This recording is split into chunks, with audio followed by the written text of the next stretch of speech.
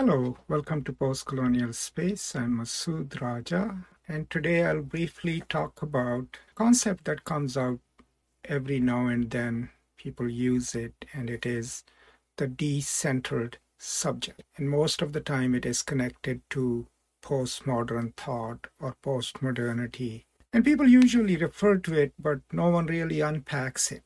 So the purpose here is to simply, without delving into deep historical and philosophical details of it, explain the term the decentered subject.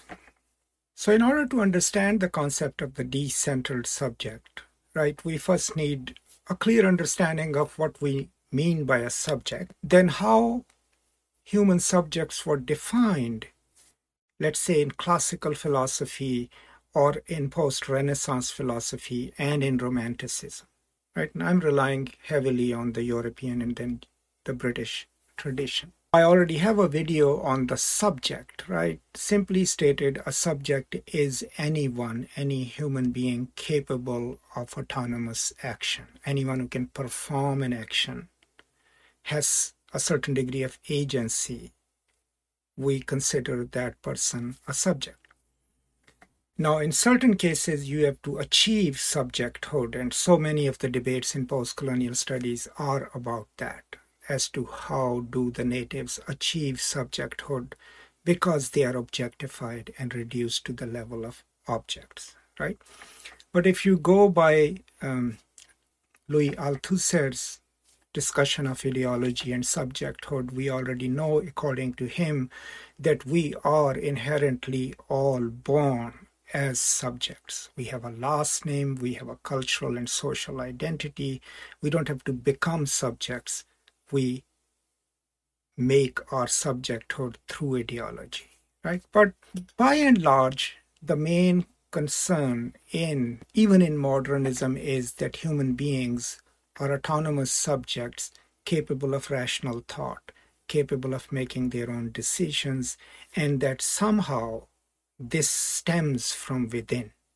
That is what we call humanism, this essential humanism that gives us a certain tendency to produce things, enjoy work, enjoy art. Even Marx is fairly Hegelian in his sense, because this idea of the subject comes from Hegel. Not necessarily comes from Hegel, but people rely on him. But the idea of a centered subject is a subject autonomous onto his or herself, capable of these inner qualities that are centered, right? And that can enable a person to perform a stable identity in the world. Now, the concept of the decentered subject, it's very complicated, but it needs certain building blocks. So the first major building block, of course, was the Saussurian linguistics, right? I have a video on that as well.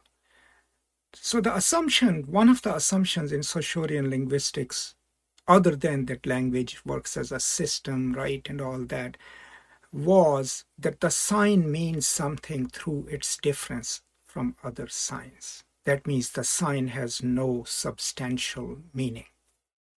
And meaning is hence transferred to its other, right? So meaning is differential. Now that's a beginning block of the decentered subject.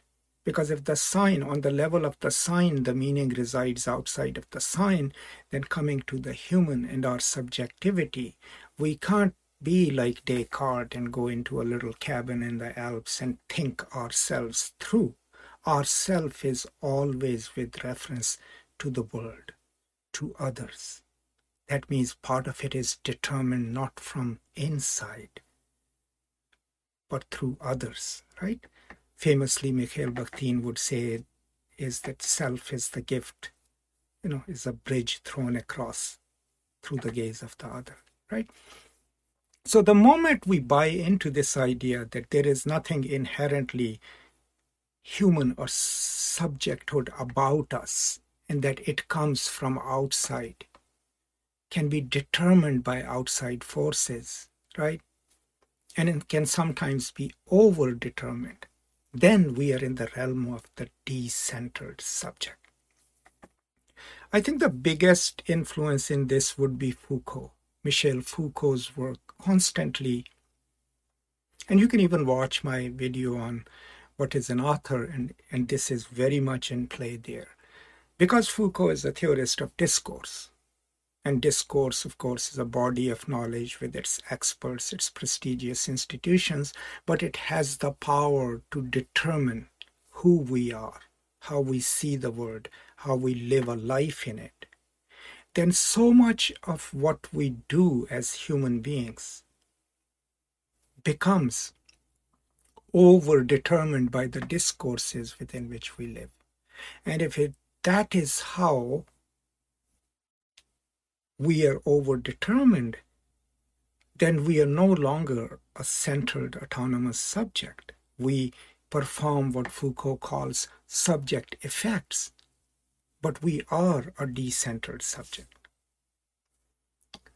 Now, another thing in postmodernism, and I'm reducing very complex debates over here, is the concept of the decentered subject as the other of Europe, right?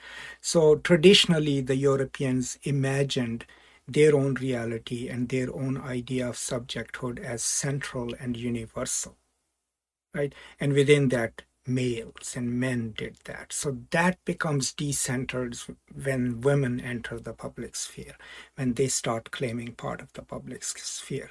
Similarly, within the colonial context, when the natives become politically active, become agential, and claim the public sphere partially or fully, then the subject of Europe is decentered, right?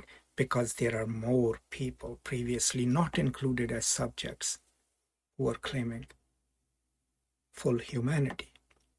So overall, a decentered subject then is a subject that isn't essential, isn't determined from within, and is not a complete self unto itself, but depends on so many things outside of it to be taken fully, right? And to be assumed to be a fully realized human being, a fully realized subject, right?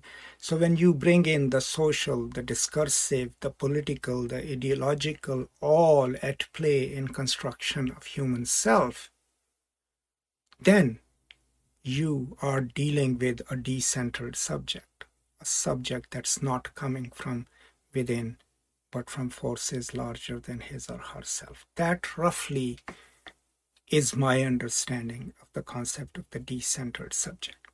Now, if you read texts on postmodernism, I highly recommend it. You know, there is a concept that they theorized, and I had previously created a video on it, which was called the constitutive otherness, which also relies on Saussurean linguistics and the differential sign. And the idea of the constitutive otherness means that what is outside of us, what is not part of us in so many ways determines who we are, right? So we know ourselves not as we ourselves, but in difference from others. So that means that other that we have imagined against whom we are defining our public self constitutes us, right? And that also is another permutation of the decentered subject. So overall, these are some of my thoughts. Now remember, the decentered subject then also gets connected to what we call post-humanism, anti-humanism. All of those terms are related to this idea that the subject is not essential and that it's broadly over-determined sometimes by forces outside of it, which could be ideology, which could be differences from others, and which could be a discourse. So these are some of my thoughts on it. I hope these are useful to you. Just let me know what you think, and if you have any other questions that I might have the ability to answer, I'll be happy to answer those questions. I hope you all are staying safe and taking care of each other. Please continue to do so, and I will now see you next time. Until then, as always, peace and